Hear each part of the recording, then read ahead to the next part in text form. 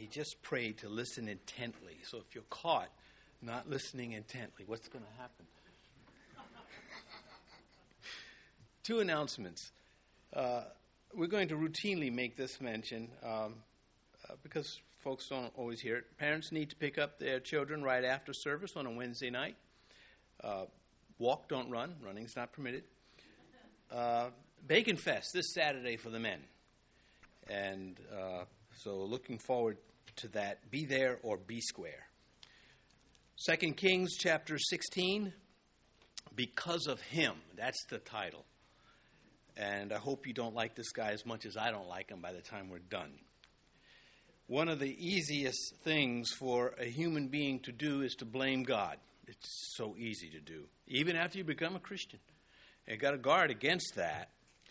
And this king seems to have been one who practiced blaming the only true God.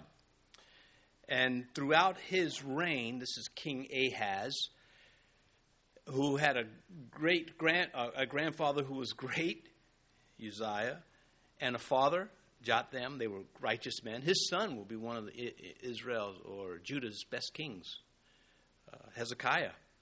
But he is not so. And throughout his time on the throne, Isaiah the prophet ministered. Isaiah had ministered back with his grandfather and will be ministering through the days of his son Hezekiah. And then Hezekiah has a rotten son Manasseh, but Isaiah will be there too. Micah the prophet is also delivering the word of God at this time in Judah. And these are righteous prophets dealing with religious sinners. That alone is a thought. What is a religious sinner? And, Ahaz is one with his fake altars and what he did to the house of God. So we look now at verse 1. In the 17th year of Pekah, the son of Remaliah, Ahaz, the son of Jotham, king of Judah, began to reign. Chronologically out of order again. We read about the death of Pekah in chapter 15, but he has his character has revived because we're going back in time.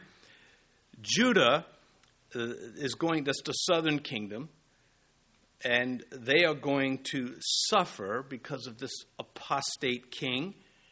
We know about this. The history is just on overflow with rulers who have caused their people misery in various degrees of misery. The Old King James in Chronicles says this about him, for he made Judah naked. The New King James in the Second Chronicles changes the language a little bit without doing violence to it. It is interpretive rendering because it means to strip bare, to expose. And he did this to Judah spiritually and as a kingdom. Hundreds of thousands of people in Judah are going to suffer because of him. Second Chronicles in the New King James, Yahweh brought Judah low because of Ahaz. Ergo, the title, because of him. Because of Ahaz, king of Israel, for he had encouraged moral decline in Judah and had been continually unfaithful to Yahweh. That sets the pace for all that's going to happen. That is the basis of all that flows out of the lesson on this character. Now, he is called the king of Israel.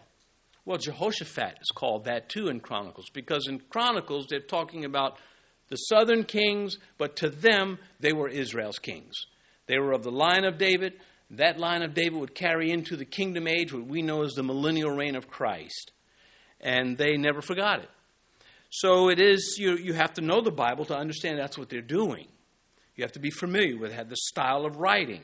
And so here you have Israel's the northern kingdom. Judea is the southern kingdom. These kings were kings in the south, but as far as the historians were concerned, they were the legitimate kings. Yeah, Jeroboam the first was allowed to be king because God sent the prophet and, strip the garment, you'll receive 10 tribes. But he blew it. He forfeited all of it with his apostasy. And so the historians kind of stick it back in there and say, David's line is the king. And the prophets are going to come along, especially Ezekiel.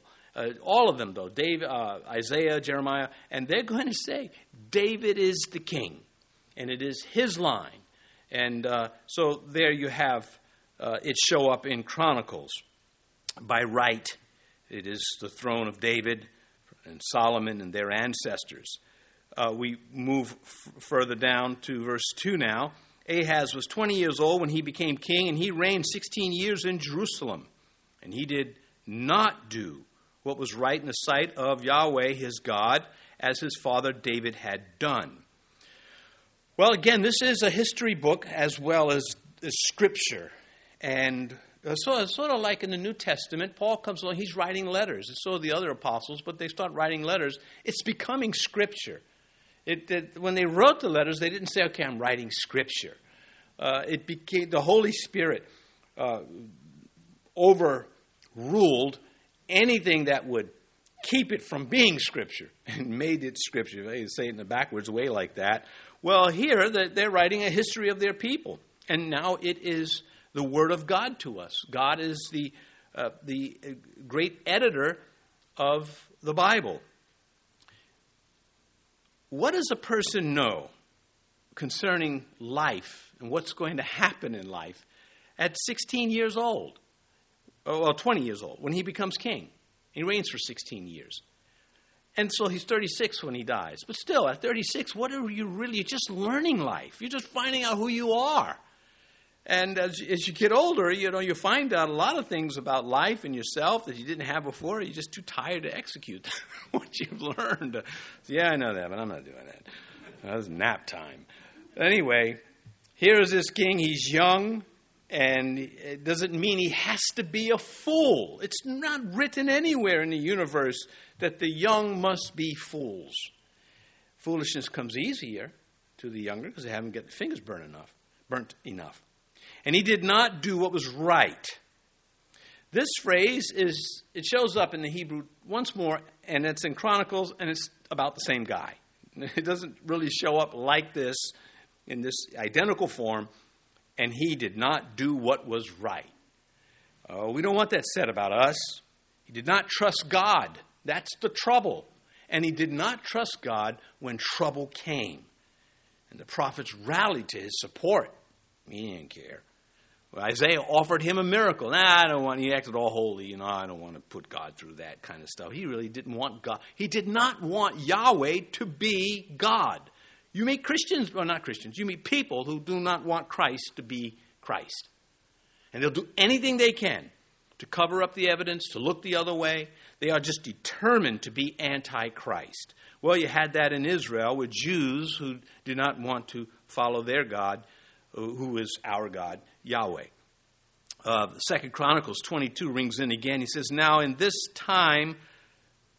time of his distress, King Ahaz became increasingly unfaithful to Yahweh.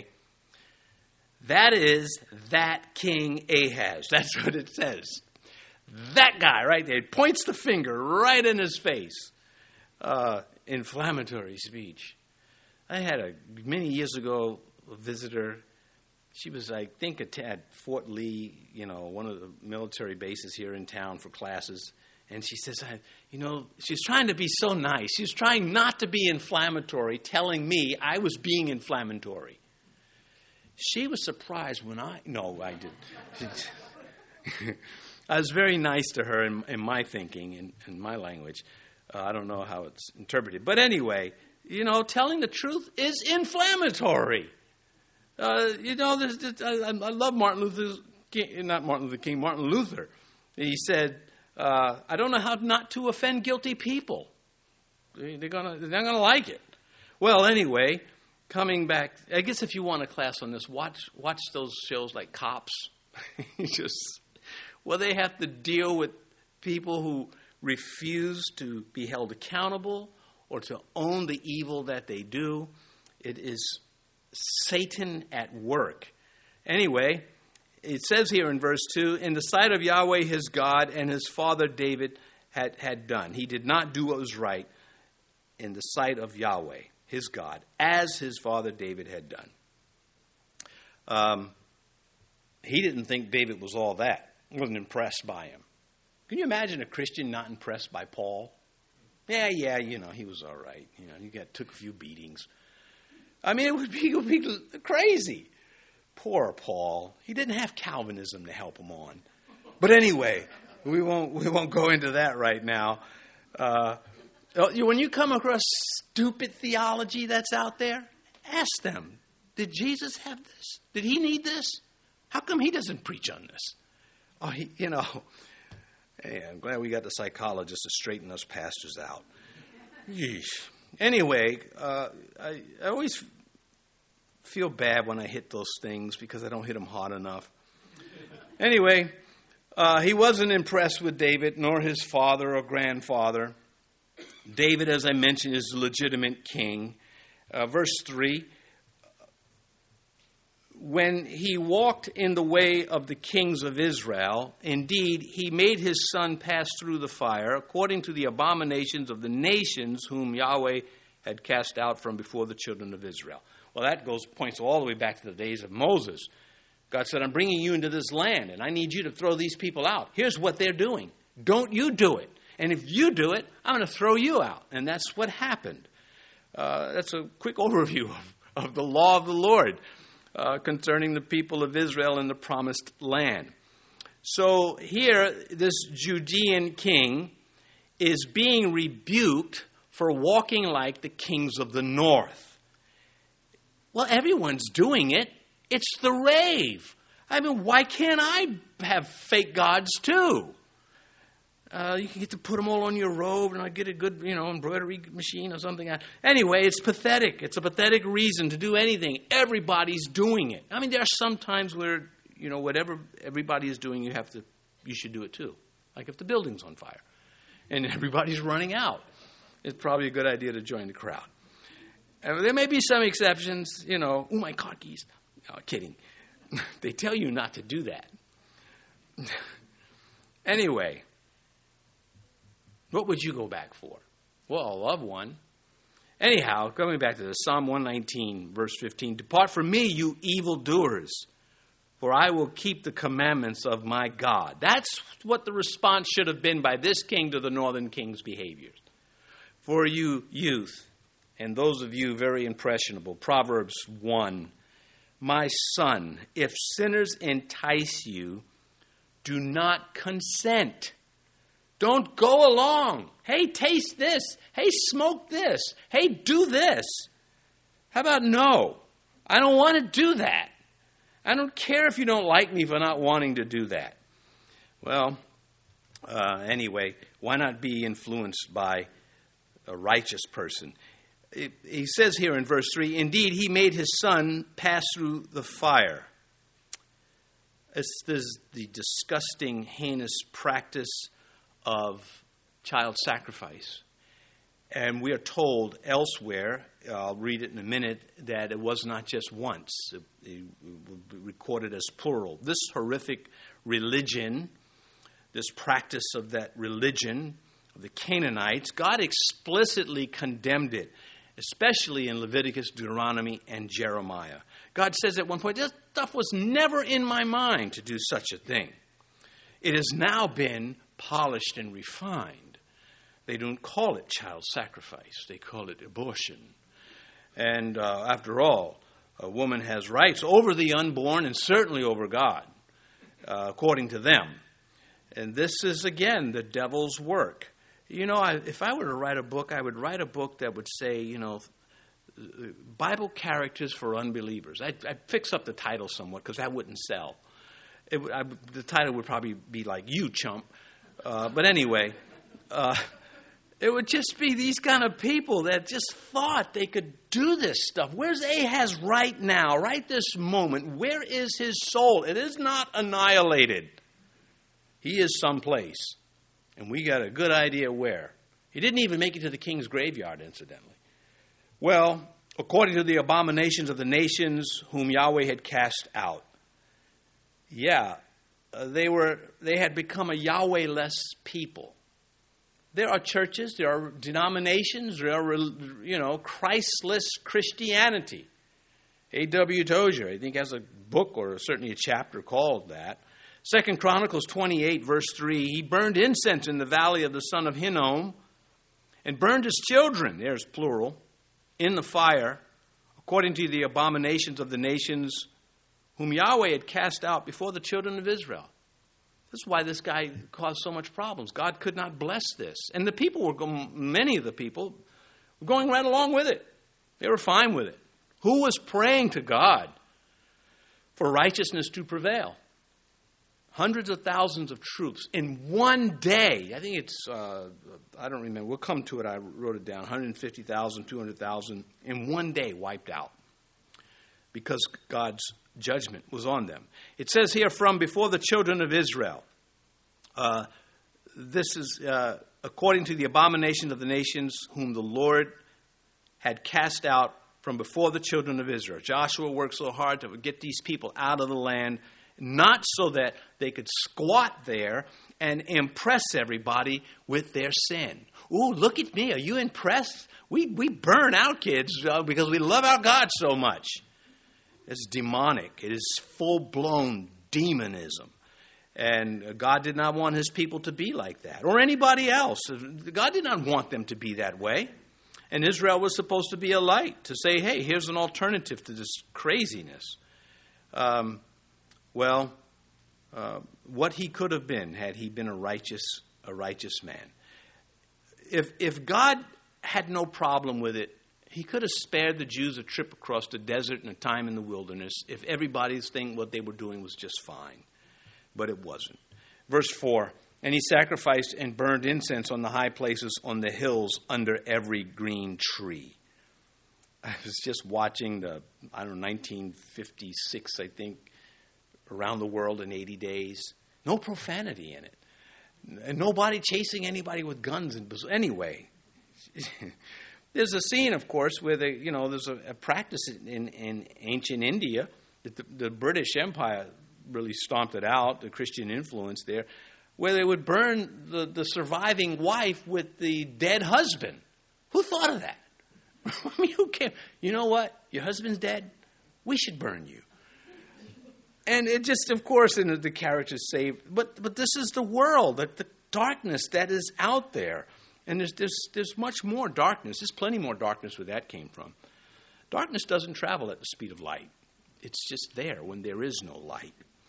Well, verse 4, he sacrificed and burned incense on the high places on the hills and under every green tree. He infested the land of Judah, God's land. He infested it with this paganism. But what is it with the kings burning incense? Solomon, of course, he burned incense to the gods of his wives. He just thought, I don't believe in him, but I'm going to keep peace, political stuff. And he'd go to their altars and wave the little incense. And then Jeroboam, he did the same thing in Bethel and Dan. And Uzziah, the good king, tried to do it to the true God and was withstood by the priest. And now we have this one burning incense all over the place. The incense, is the prayers rising up to heaven, which it is supposed to represent, but it is voided out if it is, of course, the wrong faith, the wrong God. 2 Chronicles 28 again. Therefore, Yahweh, his God, delivered him into the hand of the kings of Syria. Notice that God says, whether he likes it or not, I'm still his God. I just won't be his Savior. Atheists can say, I don't believe in God. God says, well, that's too bad. I'm still your God. I'm still the Creator. I'm not your Father, but I am your God. And we love that our God doesn't back down. Anyway, it continues here in 2 Chronicles. Therefore, Yahweh his God delivered him into the hand of the king of Syria. They defeated him and carried away a great multitude of them as captives and brought them to Damascus. Then he was also delivered into the hand of the king of Israel, who defeated him with a great slaughter. See the sorrow, this because of him. All of these people are suffering. We're seeing this with the guy with the unfortunate name in Russia. Okay, I'm not being crass, but I do think of it. So, Vladimir, that's not the name I'm referring to. Anyway, Mr. Unfortunate, look how much horror he's causing everybody. Does anybody want to call out his last name? Oh, well, Oh, gosh, I don't want to get started. See what silliness does? Okay. So, this king, so spiritually blind, that he thinks the armies that defeated him, their gods is the God to follow. And not the true God that he insulted, that was willing to give him evidence that he would bless him. This guy's head is crazy. See, this is the kind of thing you want to show an unbeliever. He says, let me tell you about Ahaz, because you're like kind of a doofus like him, and maybe you can see this and turn around and repent, or get what he got. Anyway, he imagined that these gods might not hurt him if he sided with them. Again, let's go back, not to pick on India, but there's a lot of paganism there that matches what's going on here. There are those in India that worship Satan. And not as the cheap Westerners do, some of them do, but because they figure if we worship Satan, who's the bad guy, he won't hurt us. It's Satan has authored that kind of illogic. He's hurting you already by making you think such a stupid thing, because you still got to answer to his maker.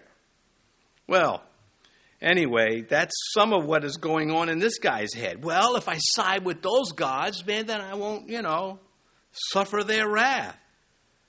So he worshiped the gods of those whom God, the true God, used to smite him. So God says, I'm going to send these people to clunk you upside your head so you figure it out. And then he sides with that. He goes deeper into his insanity. It says on the hills and under every green tree, he's burning his incense and making these altars. This was no accident. He embraced idolatry. It was systematic. He got worse as God began to minister to him. He doubled down on his hatred. God knew he had a foul heart. And these kings that come against him from the north and from Syria, they wanted to assassinate him and put their own king on the throne. Because politically what's happening is Assyria is getting too big. So Syria, next to Assyria, sides up with an old enemy, the northern kingdom, to fight the Assyrians, and says to Judah, we need you too. And Ahaz, the king of Judah, says, no, I don't want to go with you. It's a lose-lose situation for us. And so that's when they come against him. And God, instead of God protecting him, God let them as the punishment. So he gave him a chance to be right with his Creator. He opted out of that. 2 Chronicles again 28, verse 22. Now in the time of his distress, King Ahaz became increasingly unfaithful to Yahweh. That is this King Ahaz. So I reread that on purpose because it's such a strong statement. He's just hardening, blaming God. And in his blame, he's like, I'm going to show you. He knows those are fake gods. How can you not? Well, anyway, he's going to try to redo the nation. He's going to vandalize the house of God and try to remove anything that would motivate the people to follow the true God. Again, 2 Chronicles 28, verse 23, for he sacrificed to the gods of Damascus, which had defeated him, saying, because the gods of the kings of Syria helped them, I will sacrifice to them that they may help me. But they were the ruin of him and all Israel. And this is the illogic that Satan likes to give people. And I bet you he's patting him on the back the whole time. Boy, you're so smart to figure this out.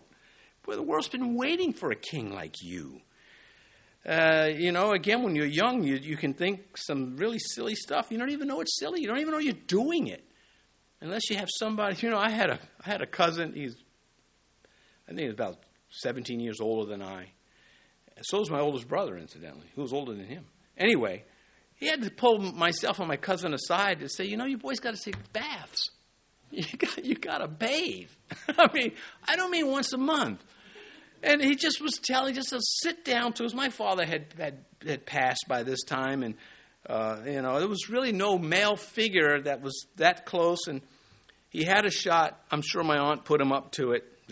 Listen, could you go talk to those boys? And it was really helpful. I don't know that my cousin enjoyed it. All right, never mind. He's in heaven now, so he can't say, hey, well, why are you talking bad about me? He can, but I can't hear him. Anyway, back to this. To have somebody that can tell you how to live life better, how to do decent things. I remember a neighbor of ours, the wife had passed, and my mom said, you need to go over there and tell them that you're sorry. And I said, I didn't do anything. Why do I have to be sorry? All right. My mom had a sense of humor. I ended up going over anyway. And, of course, sorry for your loss. And I would not have known to do that at that young age. I don't know, I was 15 or something like that. Some of you may be more sensitive. Maybe you are. Well, look at you. So I wasn't.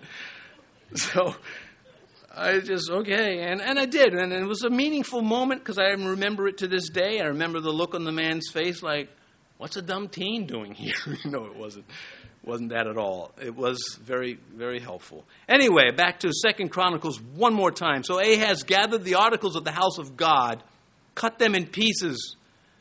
The articles of the house of God, shut up the doors of the house of Yahweh, and made for himself altars in every corner of Jerusalem. See, he was fed up with Yahweh. So he strips his temple and he infects the land. He blames God for all of his bad feelings and his moods and anything that doesn't go his way. He has it better than some people, but compared to others, it's not good enough. Verse 5, then Rezin, king of Syria, and Pekah, son of Remaliah, king of Israel, came up to Jerusalem to make war, and they besieged Ahaz, but could not overcome him. Yeah, but there was a lot of suffering in the midst of all of this. They did not take out Jerusalem, but they caused a lot of damage, these two. And Pekah of Israel, who was eventually assassinated by Hoshea, another king, I've already covered that these two got together to force Judah to bring their troops onto their side. Isaiah 7 and 8 deal with this. In Isaiah 7, you might be familiar, a virgin shall have a child in Isaiah 7, because he's saying, there are going to be miracles, Ahaz, to show you Yahweh is with you. And he didn't want any of that. But historically, that chapter is very much a part of what's happening here. Isaiah 7, let us go up against Judah, this is what these two kings were saying, and vex it, and let us make a breach therein for us, and set a king in the midst of it. But then the response of God to that, thus says the Lord God, it shall not stand, nor shall it come to pass. But it didn't register. He didn't see that these two kings, that Assyria came and killed Rezin, and Pekah was killed by Hoshea. He doesn't see that Yahweh protected him. All he sees is the other stuff, the other side. He appeals to Tiglath-Pileser, the king of Assyria, for help. He'll get some help, but not enough. Well, I mentioned we'll come to Rezin being killed. And the reason why Rezin was killed. And they besieged Ahaz but could not overcome him. Now, this Pekah, he inflicted I have the number there, 120,000 casualties in one day. So you pick it up in 2 Chronicles 28. But the prophet, before I get to that, he also took 200,000 women and children as captives to Samaria. And then God sends a prophet to disentangle this. 2 Chronicles 28, after Pekah comes and conquers these surrounding territories in Judah's kingdom, we read, but a prophet of Yahweh was there whose name was Obed.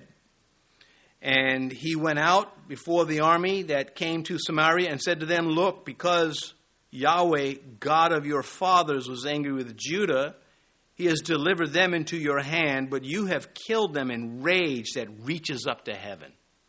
Well, that struck fear in the troops. And the troops, of course, they wanted the loot, they wanted the slaves, and they abandoned all of it.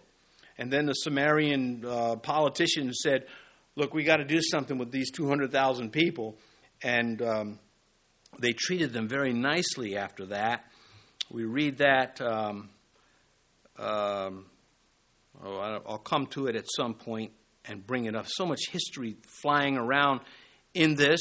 I also should add, not only was he getting trouble from the north, Syria and Israel, but the Philistines were rising up against him in the west, and the Edomites were coming against him in parts of the south and in the east. And so he's getting hammered, all because he won't listen to God. And just 2 Chronicles 28:15, and the men which were expressed by the name rose up, took the captives. Oh, so this is the part that I wanted to get to, incidentally. I should add that, keep you tied into it. This is the response of the Samaritans in Samaria, not those with purses, but, okay, I couldn't resist. These were those in the northern kingdom that had these prisoners of war, and they abandoned them. The politicians came and said, well, we got to do something to them, and that's what I'm reading now. And the men which were expressed by name rose up. They were selected to help the people, took the captives, and with the spoil clothed all that were naked among them, arrayed them, shod them, and gave them to eat and drink, and anointed them, that's rubbing oil on them, soothing them, and carried all the feeble of them upon donkeys, and brought them to Jericho, the city of palm trees, to their brethren, and they returned to Samaria. So here you have the northern kingdom, which is far more idolatrous than the southern kingdom, but they're so compassionate here because that prophet rose up and said, God's going to deal with you for your rage. And so they treat them very kindly, and they get them back home to their territory and back to their villages. And so this didn't register again with this is that king Ahaz. Verse 6, don't you wish? At that time, Rezin, king of Syria, captured Elath for Syria and drove the men of Judah from Elath. Then the Edomites went to Elath and dwelt there to this day. So this is in the south by the Red Sea. David had conquered this territory, established trade routes, shipping routes, and it was good for the economy. Well, Ahaz lost it all. And the Edomites, the Syrians took it. The Edomites came in, and it was theirs now. So Judah is losing territory even before Nebuchadnezzar comes along. Heavy losses of life and property and all sorts of things because of one fool. Verse 7. So Ahaz sent messengers to Tiglath-Pileser, king of Assyria, saying, I am your servant and your son. Come up and save me from the hand of the king of Syria and from the hand of the king of Israel, who rise up against me. So now he makes Judah a vassal kingdom, a vassal state of the Assyrian Empire. He submits and says, I'll start paying you. I'll pay you to come help, and I'll continue to pay you. And he dismisses the prophecies of Isaiah. Isaiah 7 again, verse 4. Say to the king, take heed and be quiet. Do not fear or be faint-hearted. For those two stubs of smoking firebrands, for the fierce anger of Rezin of Syria and the son of Remaliah. So God is saying through the prophet to the king, I'll protect you from these two, not the Assyrians. I will do this. But he didn't want any of that. And then Isaiah adds, a few verses later, speaking to the king, if you will not believe, surely you will not be established. And he suffered, and all of the people suffered with him. All he had to do was side with the prophet and avoid all of this. But those two kings did come and do much damage, though they did not take again Jerusalem. So we pick it up again in Isaiah 7. I hope you're following me with all of this, because Isaiah is giving us the spiritual behind the scenes. Someone was trying to reach this man. He wasn't off on his own. He had opportunity. The great prophet Isaiah. In chapter 7 again, he says in verse 17, Yahweh will bring the king of Assyria upon you and your people and your father's house, days that have not come since the day of Ephraim departed from Judah. So the prophet says, fine. God says this, you won't receive the blessings of the Lord. You won't side with him. You're going to go to Assyria, aren't you? Well, Assyria is going to betray you, and you're going to suffer a lot. And so is the kingdom. And that's what happened. Verse 8, and Ahaz took the silver and the gold that was found in the house of Yahweh and the treasuries of the king's house and sent it as a present to the king of Assyria. He had to pay extra for the gift wrapping. I'm sending it as a present. Take it out of that box. Anyhow. So he's without faith. He's desperate for his life. He's fully turning to the devil. Again, 2 Chronicles. And Ahaz gathered the articles of the house of God, cut in pieces the articles of the house of God, shut up the doors of the house of Yahweh, and made for himself altars in every corner of the land. So he echoes, the chronicler echoes the writer of Kings. Verse 9, so the king of Assyria heeded him, and the king of Assyria went up against Damascus and took it, carried its people captive to Kir, and killed Rezin. So he kills the Assyrian, Tiglath-Pileser comes and kills the Syrian king because he's paid to do this, but he's still going to forsake Judah, and he's going to turn on Judah, and he's going to do great damage himself. And if it was one of these things, don't get the mob to help you. You're going to be indebted to them, and it won't work well for you. And that's a little bit of what's going on here. Verse 10, now King Ahaz went to Damascus to meet Tiglath-Pileser, king of Assyria, and saw an altar that was at Damascus. And King Ahaz sent to Uriah the priest the design of the altar and its pattern according to all its workmanship. So as a vassal king, he summoned up to come see Tiglath-Pileser. And, the mountain doesn't come to Moses. Moses goes up to the mountain. And so he goes there. Proverbs 27:20. Hell and destruction are never full, so the eyes of a man are never satisfied. He's not satisfied with what God has given Israel. He wants this more, the gaudy altar. That would have been a good name for this, the gaudy altar.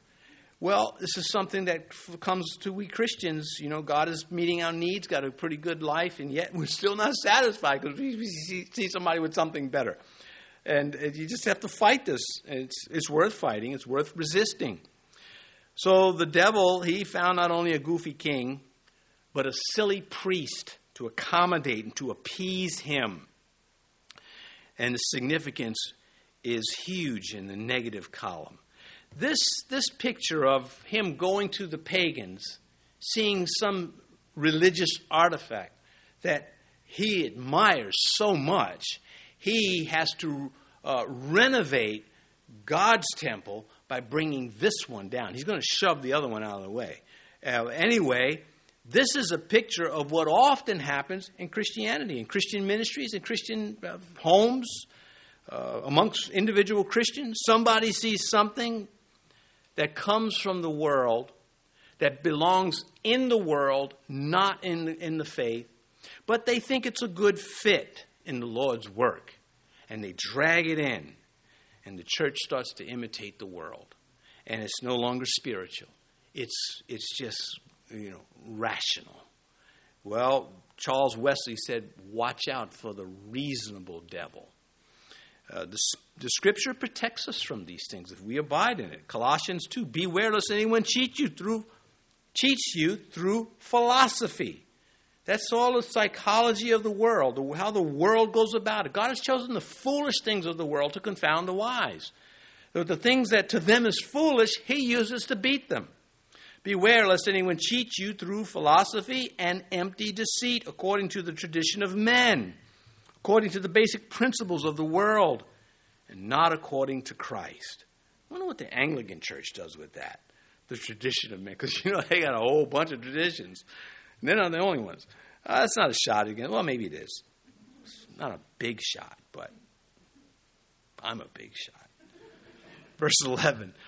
Then Uriah the priest, this is noodle head number 2. Uriah the priest built an altar according to all that the king Ahaz had sent from Damascus. So Uriah the priest made it before King Ahaz came back to Damascus. Oh, we have to hurry up and get this done. Else, well, the carriage will turn into a pumpkin. He's rushing to get this done to make the king happy. The priest did not know who he was working for. He's supposed to be working for Yahweh. Again, this happens in Christianity. Somebody serving in the church thinks that they're helping the church. No, that may be true on a practical level, but you're supposed to be serving God.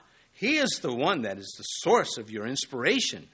And even though, there are human relationships, we admire people, we want to help them, there's nothing wrong with that, as long as we understand we serve the king. In Isaiah 2, we read this. Same time period. And I will take for myself faithful witnesses to record Uriah the priest and Zechariah the son of that hard Jewish name there.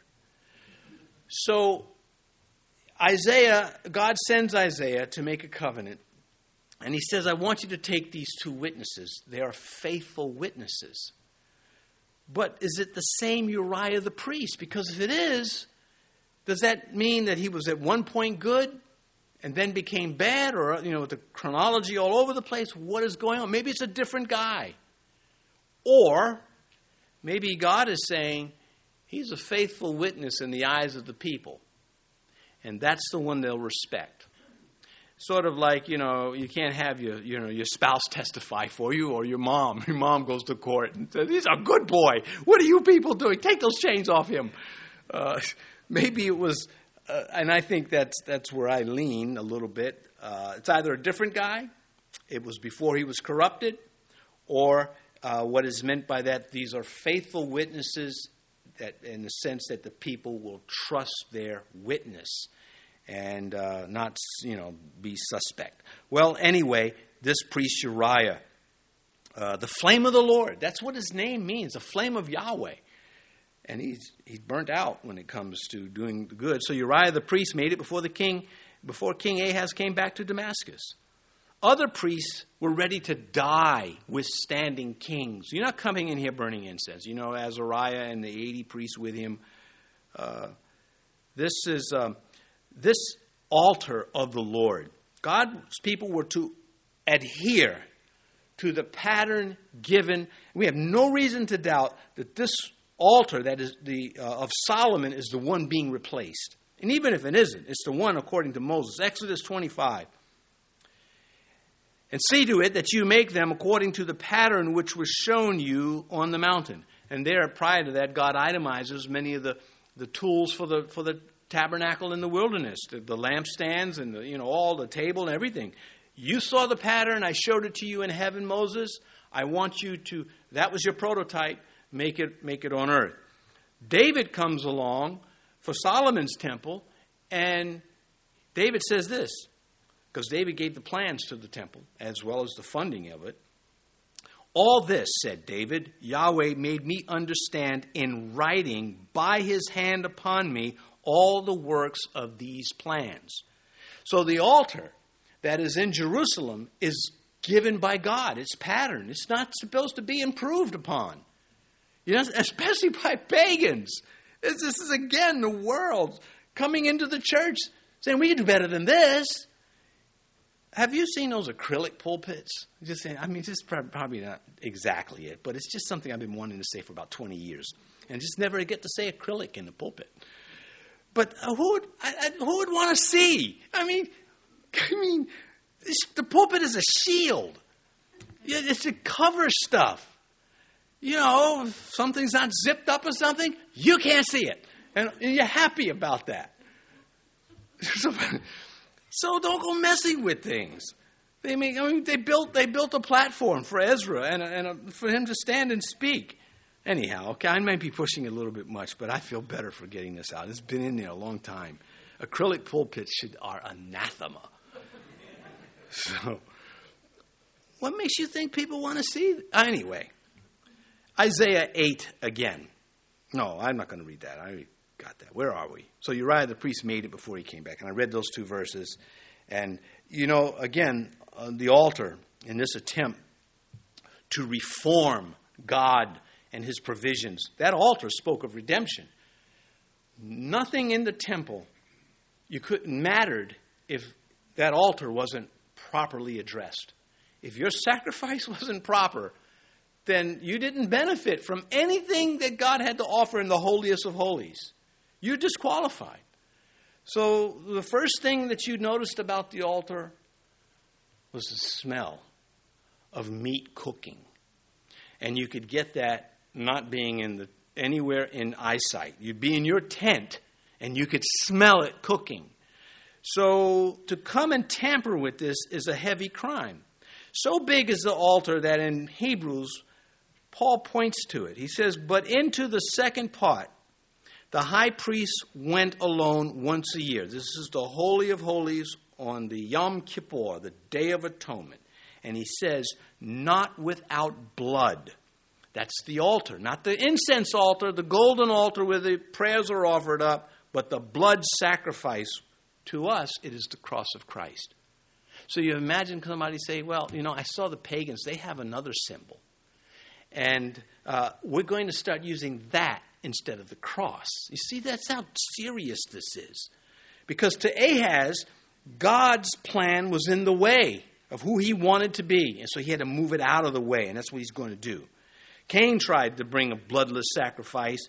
And we read in Genesis, he did not respect Cain and his offering. And Cain was very angry, and his countenance fell.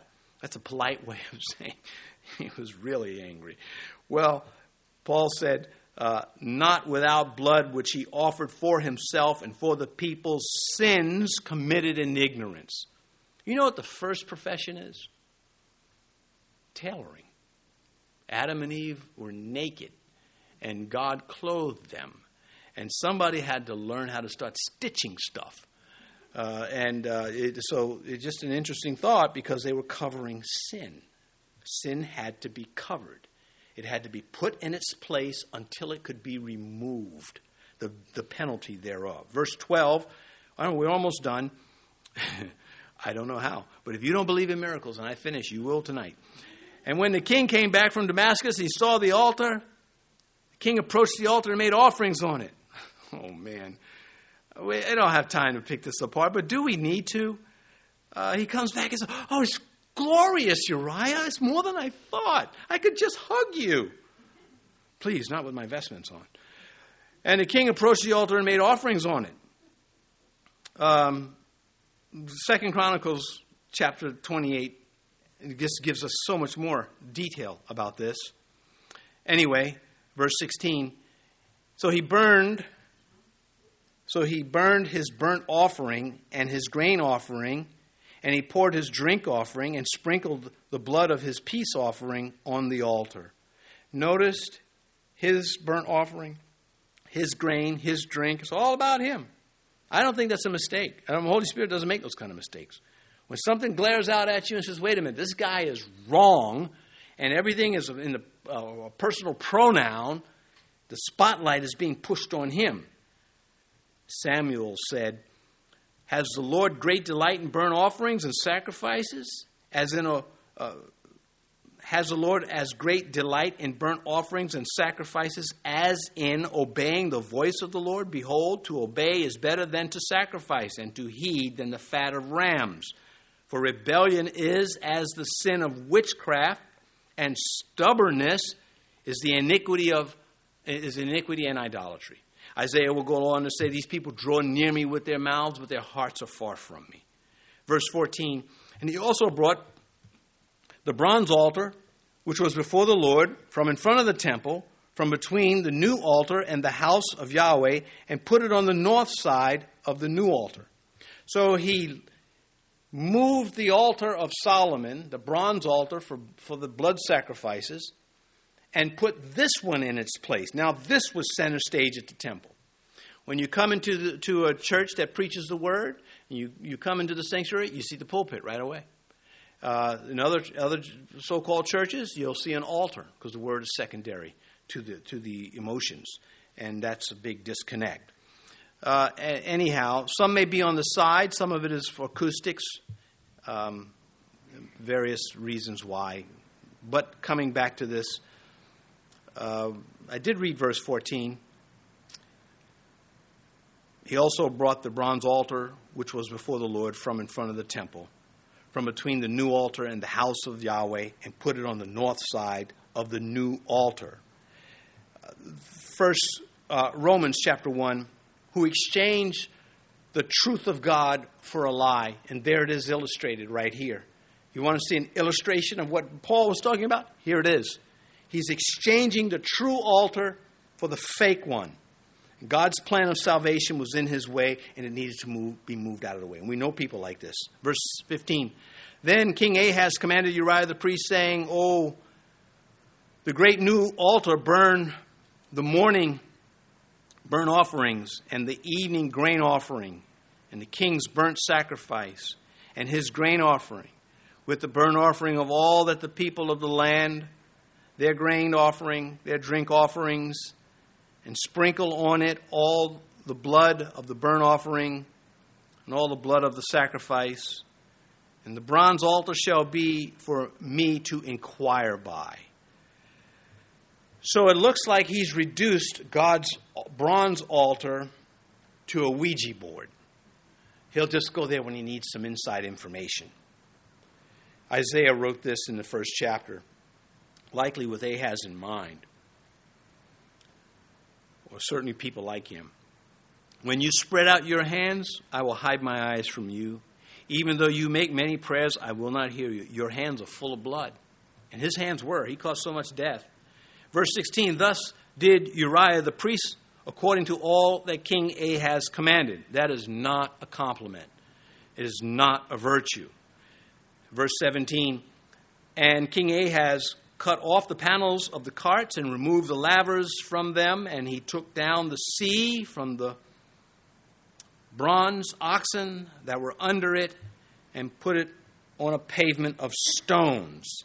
Also, verse 18, "He removed the Sabbath pavilion, which he had built in the temple, and he removed the king's outer entrance from the house of Yahweh on account of the king of Assyria." So he turns the temple ground into a chop shop. And he is just getting rid of everything, remodeling in the image of paganism. 2 Chronicles says, "So Ahaz gathered the articles of the house of God, cut in pieces the articles of the house of God, shut up the doors of the house of Yahweh, and made for himself altars in every corner of Jerusalem." So he's stripping the temple from its magnificence, that Solomon's temple. He got rid of the lavers and the sea for cleansing, because cleansing was that to him. He rendered it despicable. And then he harvests the brass to pay off Assyrians and to also spread around, because to pay off these kings, you need a lot of money. They had a lot of troops they had to take care of. This was vandalism to the house of God, systematically dismantling Israel's divine heritage. We see that today with people in America. No matter what country they were born in, they would hate the country they were born in. They're just those type of people. But anyway, they're trying to remove history. "Oh, well, he had slaves." Well, who didn't? Who didn't? You would have them if you could. They tell by the way you comb your hair. Stand up and tell these people, "Are you crazy?" Yeah, nobody's applauding slavery, but what are you going to do? It's done. I mean, there were other things that came out of it. What if you found out the guy that made, painkillers had slaves? Will you stop taking painkillers? Anyway, verse 19. "Now the rest of the acts of Ahaz which he did, are they not written in the book of the Chronicles of the kings of Israel?" They are.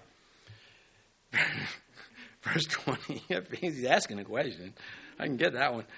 "And Ahaz rested with his fathers and was buried with his fathers in the city of David. Then Hezekiah, his son, reigned in his place." He's not buried in the tombs of the kings. 2 Chronicles 28 says this about this commentary on him: "For Yahweh brought Judah low because of Ahaz." This is that Ahaz. Because of him, I would not want to be in his place at death. I would not want to die with a testimony like this. Anyway, let's pray.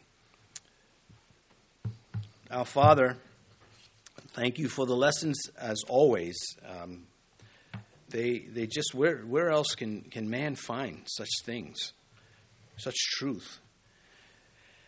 And then to top it off, it's that glorious salvation that awaits us, the heavens, and the beauty of your salvation, the glorification that awaits us, that makes all this worth it. We thank you for these things. We ask you to get us all home safely tonight. In Jesus' name, amen.